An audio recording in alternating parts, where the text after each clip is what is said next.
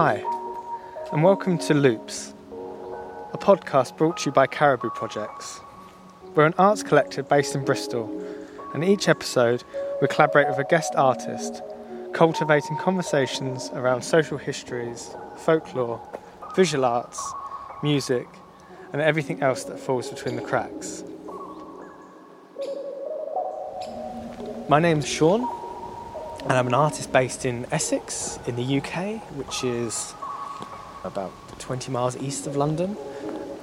And as an artist, my projects, I would describe them as often responding to sort of socio-political, historical and sort of human attributes of a given site. So the projects tend to sit somewhere between site-specific and site-responsive. But in 2014, I moved back to Basildon for the first time in a while, and I began to become a bit more interested in the local history of my hometown of Basildon. Maybe that was to do with that I was coming back as an adult, so prior I might have disregarded that. And then that kind of interest of that history kind of got me into. I created a project called Plot, and Plot so far has included paintings, photographs, research, briquette making workshops, research panels, sculptures, walks, and more recently an information lectern and a road sign. So this podcast episode, we're going to sort of use the Plotlanders as a kind of main theme that runs through the narrative of the podcast, but we're also looking at it in wider context as well. So just a sort of bit of a short introduction. The Plotlanders I would describe them as a sort of radical DIY community. And so in Basildon in the sort of late 1890s, there was an agricultural depression which led to the farmland being sort of split up into plots. And those plots were sold, actually originally targeted as weekend retreats for East Londoners. But in the end, a lot of kind of early purchasers of plots, they ended up moving down there permanently, especially sort of around the Second World War and after. And I would say the Plotlanders had sort of a back to the land ambitions. They grew vegetables, they had sort of farm animals, but also really that DIY nature really comes through when you see that a lot of Plotlanders built their own homes from scratch, using kind of local and salvage materials and various processes. And there's a really interesting kind of vernacular architecture. But unfortunately, the Plotlanders came to an end when Basildon was designated as a new town in 1949, and that led to the sort of compulsive purchase of, a majority of the Plotlanders to clear the land for the new town to be built. And I guess what we're going to try and do is we're going to kind of look at the Plotlanders as a sort of main thread, but we're also going to kind of sort of spin off and look at it in context with other current issues. So, for example, land ownership, the self-build movement, different artist projects that sort of readdress our relationship to the land, agriculture, and also each other as a community. For the Plotland historical part, we spoke with a local historian and heritage leader in Basildon, and we also spoke with a author who's written 2 books on the Basildon Plotlands. Her family were part of kind of the weekender movement for the Plotlanders between the 50s and 80s, though her family never ended up moving down permanently, but they still have a really interesting story there. We all spoke with an artist about her project Residency in a Shed. She's turned her shed on her allotment in Cornwall into a residency programme, which has just started, which is really exciting. We've also spoke with an organisation in the Lake District who centres collaborative production and functional art. And we also spoke to an architect originally from the Netherlands who's living in Zurich, in Switzerland, about new types of self-building as well. And we also spoke to an artist about issues around land ownership in the UK and her self-build project with the homeless charity Crisis, which took place in Newcastle in the UK.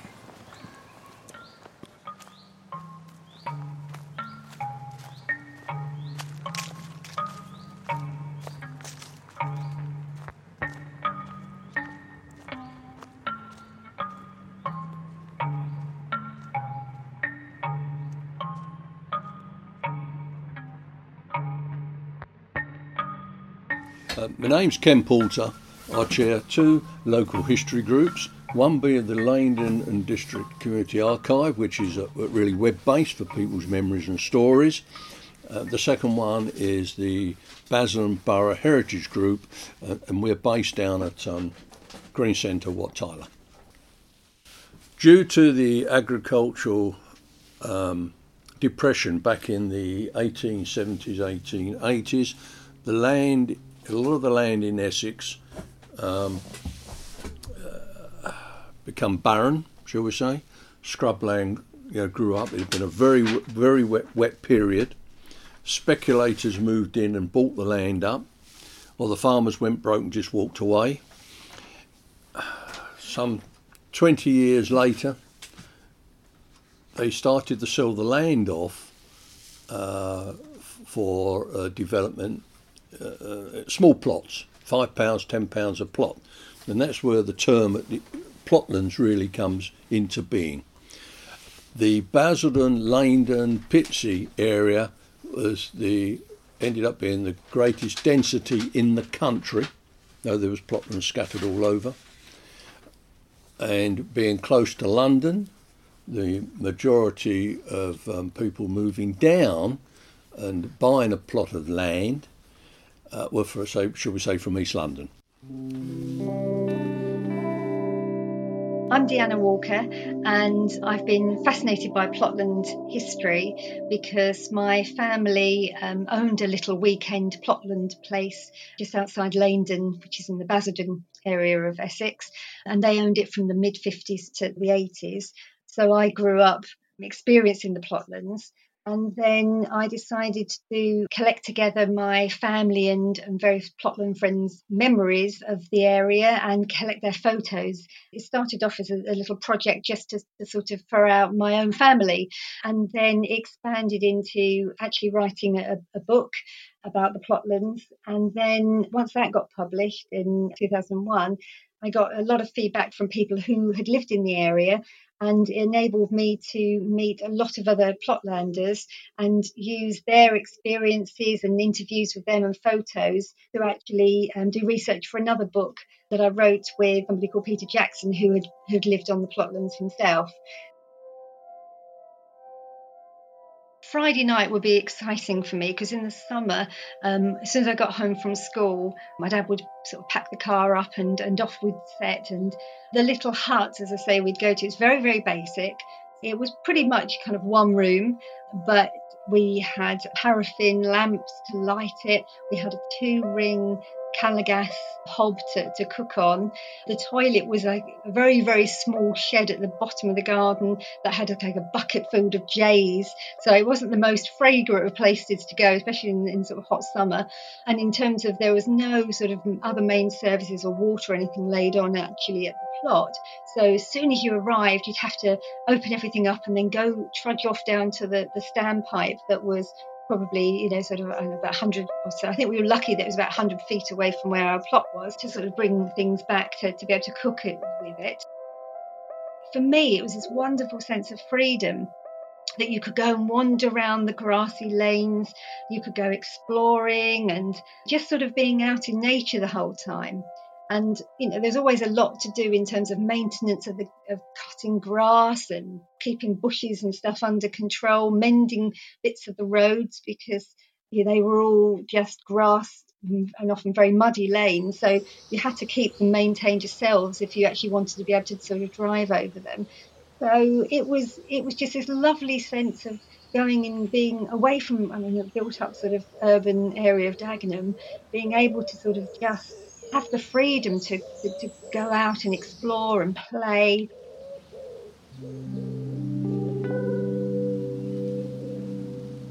I'm Georgia Gendel, and I am an artist living and working in Cornwall, in Penryn. I have like 2 strands to my work, and one's like an outdoor practice, which I use the allotment for, and then an indoor practice, which I have a studio for. I have an allotment which I've turned into a sort of very, very low-key project space, and hosting residencies on there for artists, and that's called Residency in a Shed. I really like facilitating projects, and I basically, like 4 years ago, was given 2 allotment plots because the allotment was sort of unsellable because it was half in shade. So I was given this quite huge allotment plot with the idea to do something there, and they said you can do whatever you want, but we want something a bit other than just allotments happening. And I just thought, this is too big for just me, and I want other people to be using it. So yeah, this is the first year, and yesterday was the start of the first person's residency up there. So it's all very fresh. The span of people doing it is like people interacting with it in different ways. And I hope at the end we'll have sort of quite a nice map of where people have spent time. And I'm interested to see what comes from it. I really don't know.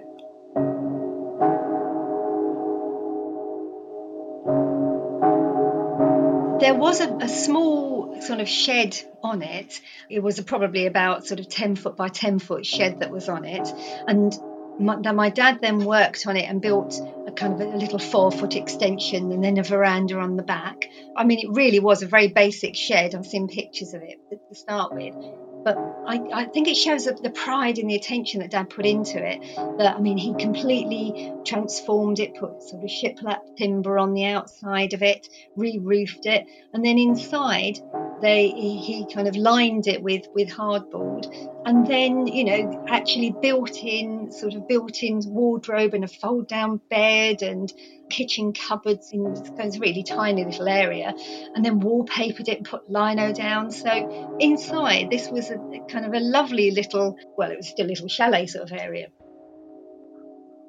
The shed came like a couple of years ago, and it was just like from my dad's garden, and it was like derelict, and so we brought it up there, and so I spent a summer doing it up and making it an artwork in itself.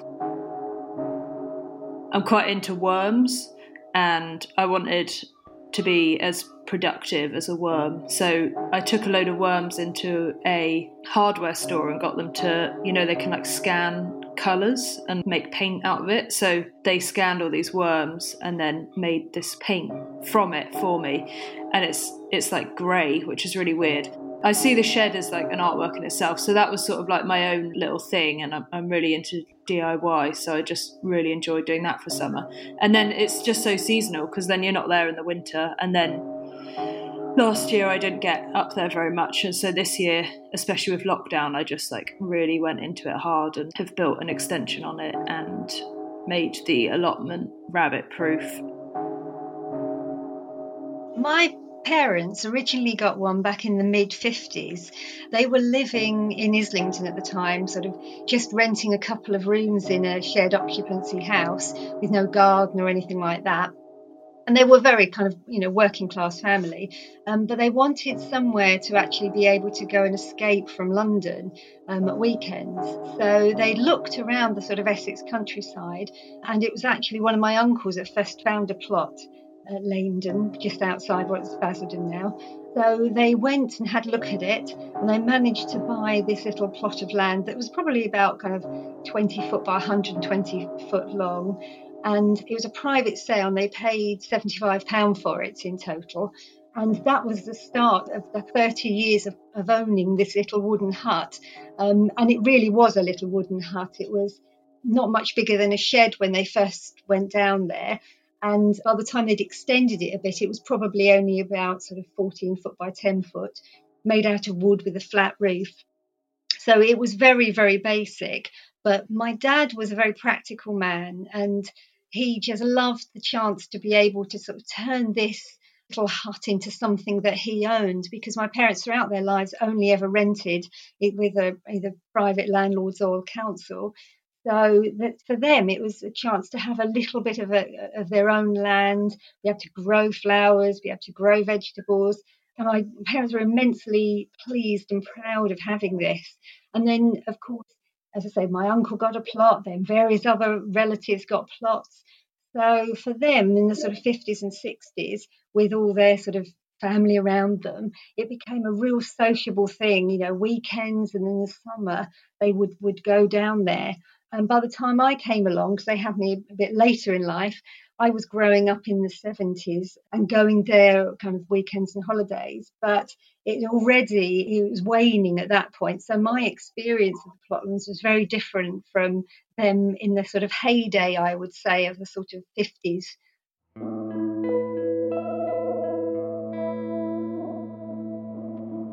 Hi, I'm Bart. I work as an architect in Zurich, Switzerland, but I studied in the Netherlands, in Delft, where I also lived for many years, and in Rotterdam. And at the same time, I have a allotment, I have bees, I have a dog, and I have a project about the zoo, which I'm also very involved in. I think it's such a beautiful idea to be able to take your time to build something and then adapt. And I really hope that we'll be able to do that within the next 10 years or something. And then maybe that also sounds very spoiled, but maybe it's not your first house. Maybe it's more your holiday home where you can do that, and you live in an apartment in the city or in another house, so you can still live your normal life, but also have that freedom to build whatever you want. And I wonder, because maybe we are a generation that has all grown up in towns, new towns, and then moved to a city to study, that now we're all being nostalgic about living off the land and etc. Sometimes I have discussion with older people that say that I'm being either a delayed hippie or nostalgic by having the feeling that I should go back to the land and grow my own food. But at the same time, I think there's something very beautiful in it that I wouldn't want to miss. So I think the city is super important for me, for my lifestyle, for the exchange that I have. But at the same time, I keep dreaming of having this luxury of more land around me that I can kind of have an interaction with and live from and give good stuff to, so that I get good stuff back.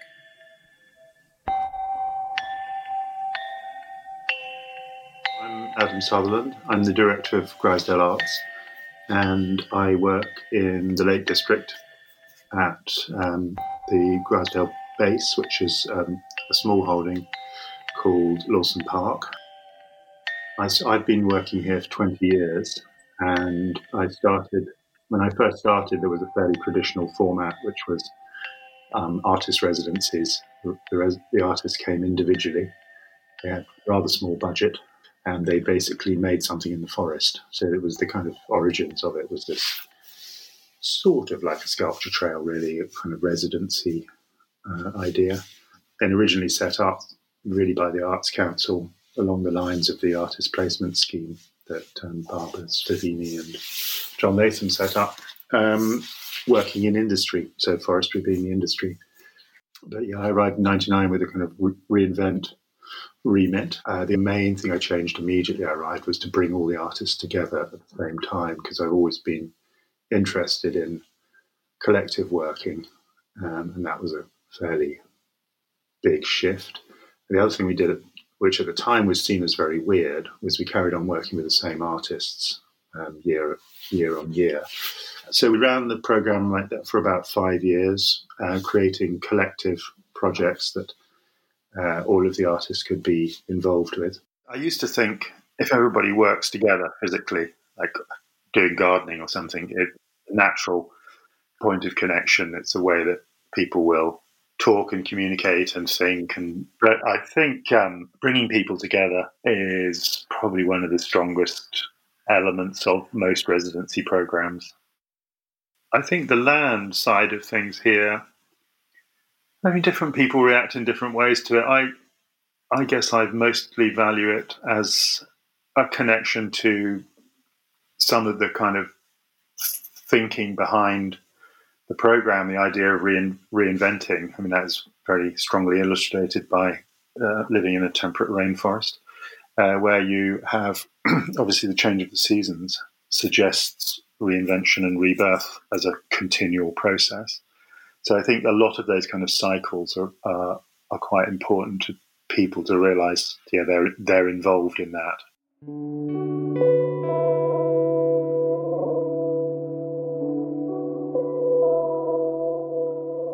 A lot of the plotlanders that I've met who were permanent residents, particularly around the sort of the Dunton Hills area where the Essex Wildlife Trust is based now, they were saying the community really had to rely on itself, because with a lack of kind of mains facilities for plots and no one really maintaining roads, it was very often up to them. They would club together to pay for having paths laid, so that in bad weather that there was some concrete path, that would take people to walk as far as kind of the shops in Leindon or the railway station, because a lot of people were still having to commute into London who lived there. And that sense of the community helping to support each other, it really came through. And there was a little school in Dunton that a lot of the Plotland children who were permanent residents attended, so they would all socialise together as well. And it was a real privilege to find out more about their lives, and particularly the ones who had been there through the war as well, when a number of people came out from London to start living in what had formerly been their weekend places, and then ended up living there throughout the Blitz. So again, that sense of community really built up and then endured beyond the kind of wartime necessity.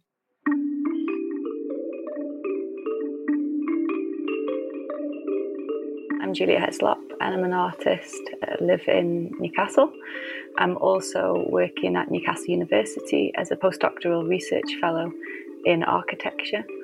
And I originally trained as a painter at the Glasgow School of Art, but my work since sort of moved into more sort of installation, large-scale architectural installation work over the past few years.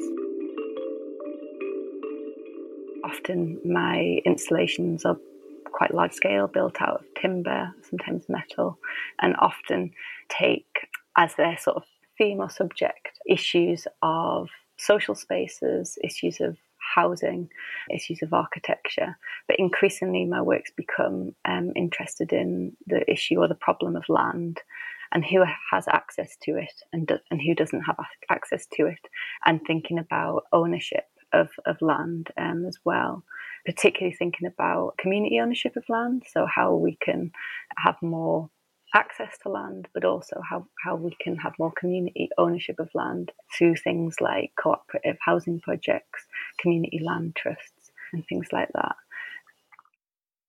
So we worked with members of the homeless charity Crisis. So these are people who are in housing need, some of which were sofa surfing, some of which were rough sleeping. And we worked with them. So it was me alongside an architect and a joiner. We worked with them, a group of people, over a period of 4 months to train them up in joinery, woodwork and design skills. And then during that time, we built a prototype of a house, and it was very much like a very large shed, but it was about 10 metres by 5 metres, so it's quite substantial in size, so about 50 square metres with a large sort of decking outdoor area. So we built it in sections using the Seagull method, so it was all timber frame method of building. And then we went onto site for 2 weeks to build it. So that was in the Ousbourn area of the city, which is sort of an ex-industrial area of Newcastle.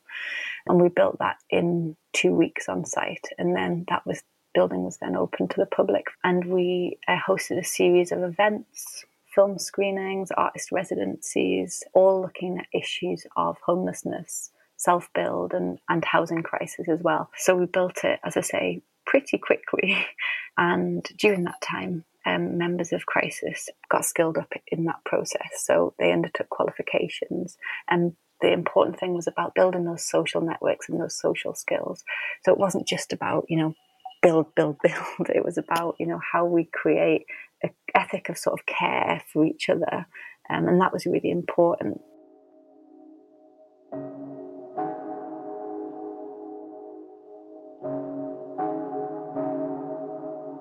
That's actually something that's really lovely in the allotment, is there's a lot of like seed swapping, and often I'll come up to my allotment and I will have been gifted a big marrow or a courgette, or because someone's grown too much, and so they just bring it up and they pop it in your shed. And so there is that going on, which is really nice. And you don't necessarily see people, but you'll know that someone's sort of thought of you and brought you something, which is really nice. My view of land has always been it belongs to whoever works it.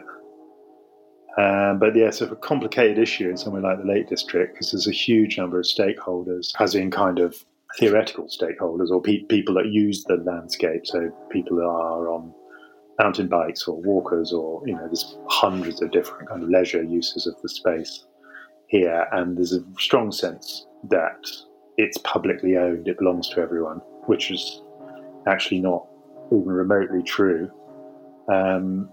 So you get some interesting ideas. I think the one thing that came out of this body of research into sort of self-build housing was the issue of land. I mean, that was the foundational issue that came out of it. And then when we were doing Protahome, it was really difficult for us to get access to land even on a temporary basis. And one of the housing officers at Newcastle Council walked around with us and pointed out all of the sites that weren't owned by the council for us to potentially use. And I said to her, I was like, why are you pointing out all the sites that you don't own or that I don't own, considering that I pay my taxes? And she's like, because it's too difficult to get access to council-owned land, even on a temporary basis because of the licenses involved, etc. So even land that is owned by us, by local authorities and the government, we still can't get access to, and it just became this key thing. And it's the reason why we don't see more self-build housing. And the problem with housing prices is not so much the price of the bricks and mortar or the price of the labour, it's the price of the land that's the issue. That's why housing prices are so high, because land prices are through the roof.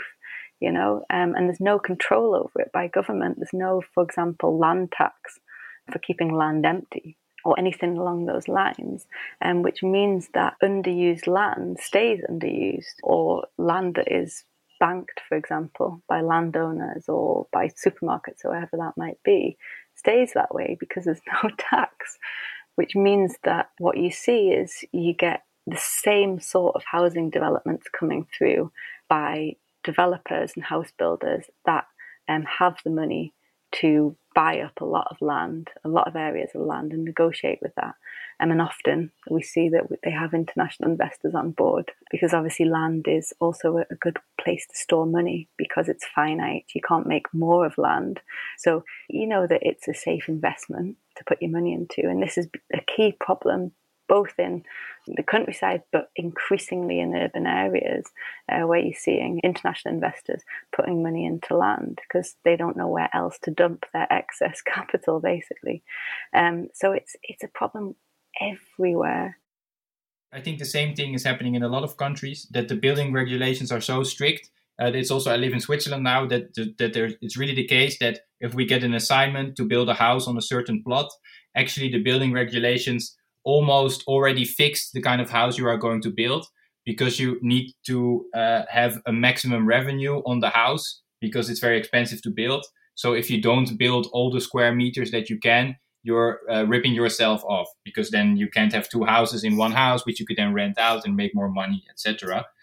And what they're trying in Almere, especially, also because it's new land, it's a new town, to also have new forms of architecture there. So instead of having these endless rows of the same houses, which the Netherlands is also known for, and which was done a lot in the 70s and the 80s and the 90s and still in the 2000s, now they're trying to diversify these housing schemes so that everybody can kind of build their own dream house, a bit more like an American suburbia, and in that sense create a new townscape where also people have a different feeling or a different attachment to the way they live, because the house is more personal to them. It's more really their space instead of something they bought out of a catalog.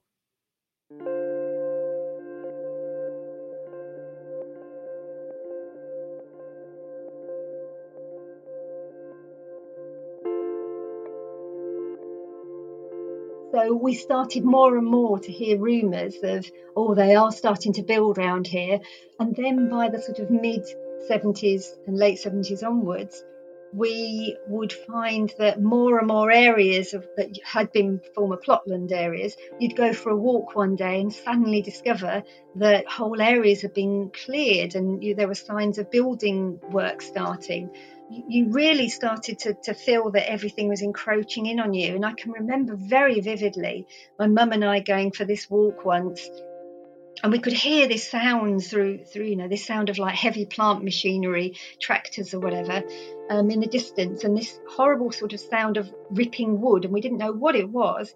And as we got a bit closer, we discovered that there were bulldozers knocking down kind of plotland huts. And at that point, you couldn't avoid it. You could just see this was the beginning of the end. And I remember that being quite sobering, really, because as a child, this was, to me, kind of this magical, idyllic landscape. And suddenly you realised that the kind of modern world, the real world, was getting closer and closer. And what we discovered then by the sort of early 80s was that the housing estates were getting closer and closer to the other side of the railway, which in turn meant more and more people were sort of wandering around. And with a lot of the plotland places falling vacant, as often the sort of elderly people that had originally had it, they didn't want to come down and spend, whole weekends cutting grass anymore. They were getting too old for that. So places just fell out of use. And then, of course, more places were getting kind of damaged and vandalised. And a couple of times when in the early 80s, when we went down there, our place had been broken into and damaged. And you started to feel a bit unsafe there.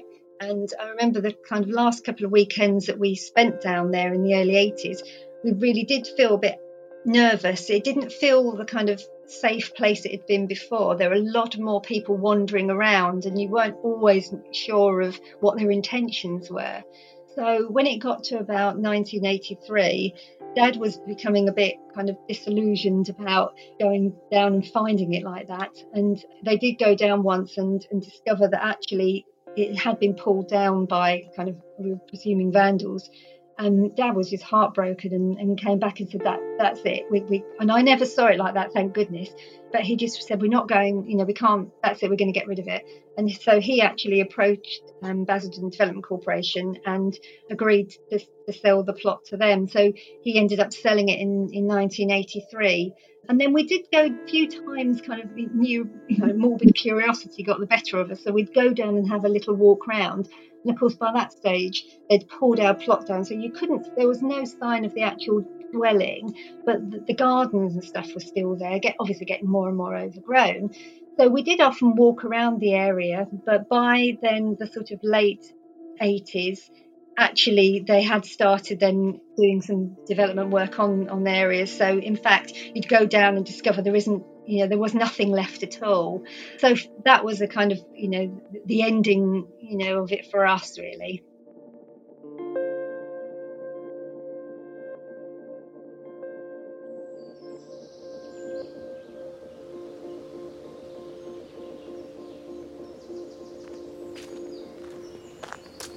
So I'm currently walking around the Dunton Plotland area in Basildon, where Deanna's family would have had their plot.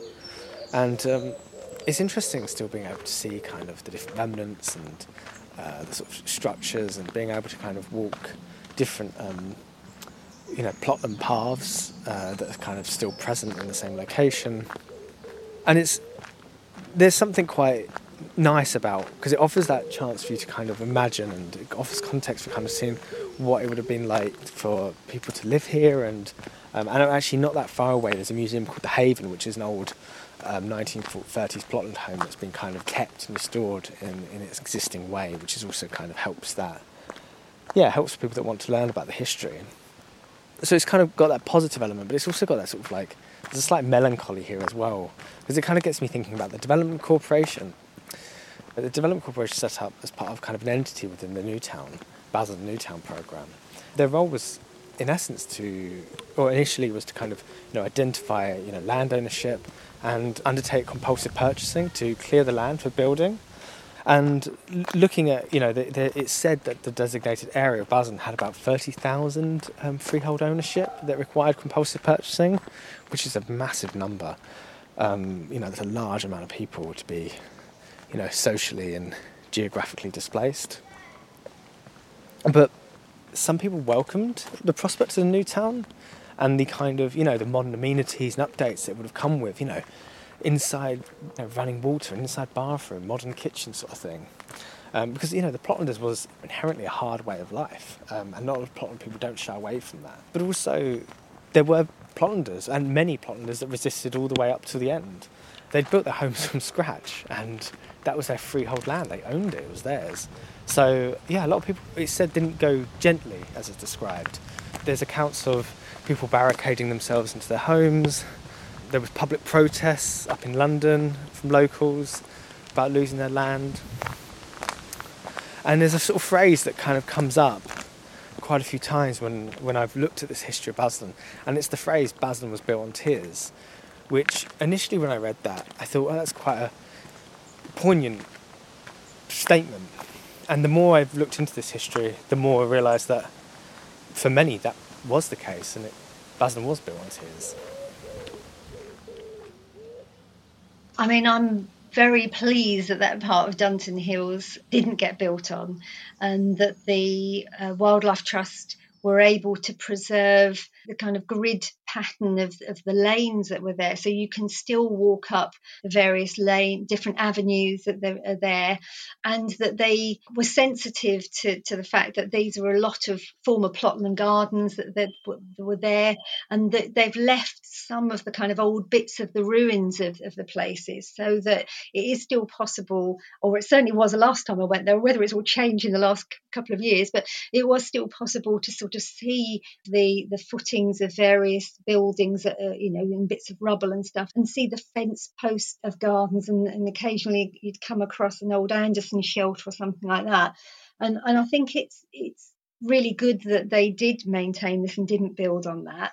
It's a shame that some of the former plots, a few more of them, couldn't have been kind of left. But the problem was, by the time Essex Wildlife Trust was sort of taking over that area, a lot of the buildings were being kind of burnt out. There was a spate of kind of arson on the site. So a lot of those buildings were kind of were just being kind of burnt down. So, it certainly wasn't the intention to clear that site, but I mean, obviously people had moved out, but, as I say, everything, was disappearing. And it's good that they were able to maintain one kind of former bungalow on their site that the Haven, that was actually lived in permanently by, a Plotland family up until the sort of 80s. So it was good that they were able to sort of maintain that. I think it would have been lovely if that development, there could still have been people living in some bits of these areas. That it was a shame that Basildon decided they had to clear the whole site in the 80s, when they didn't actually end up building on any of it. And for the people who lived there at the time, it was clearly heartbreaking. They didn't want to leave their plots, but were forced out of it. I do think that there could have been a bit more of a sympathetic treatment of people at that point. But whether it still would have been inevitable that, even if they hadn't cleared them then, whether people, once the kind of generation that were living there then had moved away or didn't want to live there, whether anyone at that stage in the sort of 80s, 90s would have wanted to have taken, those plots on as basic as they were is a different thought, really. I mean, it's interesting to think about, the way things are in the world, particularly at this very moment, what that will do in future in terms of people's expectations and how they want to live, and whether there is more, of a move to wanting to get back to sort of more of a basic type of living than we've been experiencing.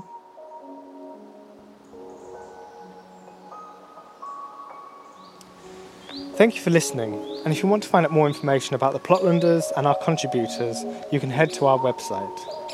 If you enjoy this episode and would like to be notified about future episodes, then subscribe on your platform.